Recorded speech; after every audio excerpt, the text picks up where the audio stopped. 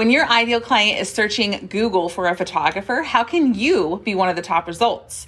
In this episode, I'm showing you exactly how to show up on Google as a photographer.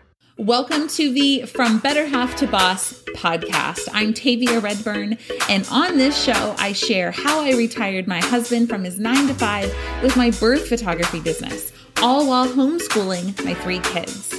If you have a passion, there is a reason. It's because you were made to follow that passion. It's your time to go from better half to boss. Honestly, one of the best ways that I was found by new audiences as a newer photographer was through the SEO strategy that I'm going to share with you here today. And I have no doubts that that's what eventually led me to going full-time with photography by getting found on Google. Because photographing family and friends is nice, but of course, in order to go full-time, you have to have people that are searching for a photographer actually be able to find you.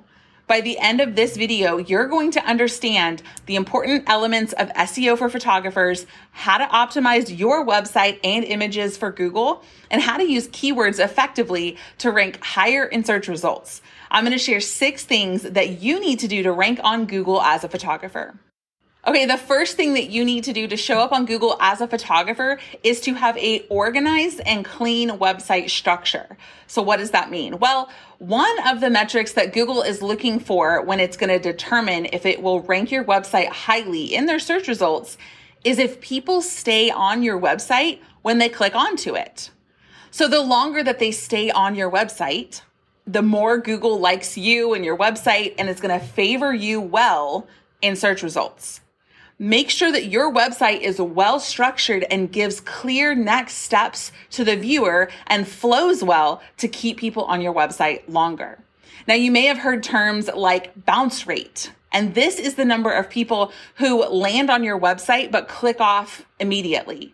And the lower your bounce rate, the better. Google will favor you and like you more if you have a lower bounce rate because it means that people are staying on your website longer.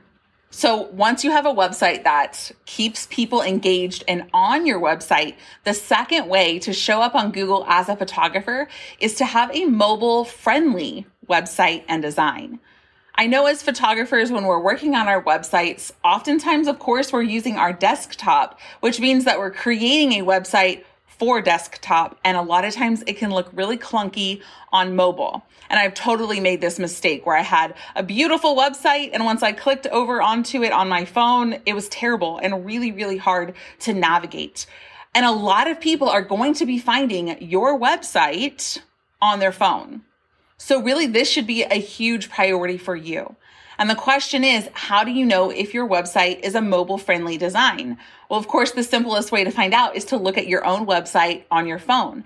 But ask yourself, is the font easy to read? Is it overall easy to navigate? Can I find the pages I want to find? Can I see the photos well? Overall, just use your website on your phone like a potential client would and ask yourself, is this a good user experience? The third way to show up on Google as a photographer is by having a fast page load speed. We know these days that we all have the attention span of a gnat, right? And it's getting worse. I mean, if you're anything like me, you're probably watching this on 2x right now. Your website has to load fast, or people are going to click away and find another photographer with a fast loading website, right? They don't want to sit and wait for your website to load. Slow loading websites lead to higher bounce rates, which we just talked about is a negative thing, right? And having a high bounce rate negatively impacts your ranking on Google.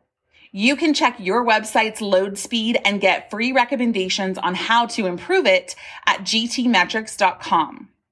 Okay, so you've got a fast load speed, your website's mobile friendly, and it's optimized to keep people on the website. The next thing that you can do to show up on Google as a photographer is one that a lot of photographers get wrong, including myself back in the day. Okay, so the fourth way to show up on Google as a photographer is with image optimization. Optimizing your images is like giving them superpowers so they can be found on Google. First of all, give your images descriptive file names. Instead of using generic names like IMG_1234, give them something more specific that describes what's in the image, like birth photo or newborn photography or mom and baby photo. These names act as little clues that tell Google what your image and your website is all about. You can also use alt tags to describe the content of the image using relevant keywords. Please do not post an image on your website without an alt tag. It's such a missed opportunity where you can be describing the image to Google and telling them what it's all about. For example, if you have a birth photo, you can use the alt tag and say, Oklahoma City birth photo, Mercy Hospital. You're telling Google what the image is all about, but you're also telling Google what your website is all about, because Google can't read photos. So you have to tell people and Google what the photo is. I know some of these things can feel a little bit meticulous. I know that it can kind of feel a lot and maybe even overwhelming, but every little detail counts when it comes to Google and getting found on Google as a photographer and your SEO. So don't underestimate the power of image optimization in boosting your online visibility as a photographer. Okay, the next thing that you're going to do on your website to show up on Google as a photographer is post quality content. I know, I can hear you groaning now. It sounds a lot like I'm telling you to blog, and that's because I am telling you to blog. Blogging is so important because it helps your website show up on Google as a photographer, because when you blog, you're updating and refreshing your website with new information. And Google looks at that as you being relevant. Google's goal as a company is to give people high quality results for their search terms. And if you're regularly updating your website, aka blogging consistently, Google finds you and your website to be relevant. Creating well-written blog posts that appeal to your dream client is a win-win, both for your potential client and for getting found in Google, because you're refreshing your website and you're creating things that people actually want to read. And remember, the longer they stay on your website, the more Google will rank you higher in search results. So if you're like, oh man, I know blogging, I'm inconsistent, I don't know what to do, I don't know what to blog about, I have a membership specifically for photographers. It's very affordable, and I am giving you high quality content as a motherhood photographer to post on your blog every single month. If you want to learn more, it's called the Content Club for Photographers, and we're going to link the URL in the show description. Okay, the next way to show up on Google as a photographer is with your keyword strategy. This is essential, friends. Do a little research to identify the keywords that your target is using when they're searching for a photographer like you. Okay, how do you do this research? Well, I want you to think about, what would you be searching for if you were looking for a birth photographer or a baby photographer or a newborn photographer? Probably things like your city baby photographer, or baby photographer in your city, or birth photographer in your city, right? You can even ask your friends and followers on Facebook and Instagram what they would search for and start to get a big list of ideas. Then you're going to incorporate these keywords into your website's meta tags, headlines, titles, and of course, in that beautiful blog content that you're going to create. But, and this is really important, remember to use these keywords naturally and avoid keyword stuffing. If you don't know what keyword stuffing is, it basically would look like something like this. You would put this on your website. This is an example of keyword stuffing. Welcome to my Oklahoma City birth photography website. As an Oklahoma City birth photographer, I can't wait to be your Oklahoma City birth photographer. Okay, I'm being a little dramatic and overemphasizing the point, but a lot of people do this. They stuff the keyword in unnatural ways that doesn't make sense. So use the keywords that you're choosing naturally, like you would in conversation, but be strategic with it.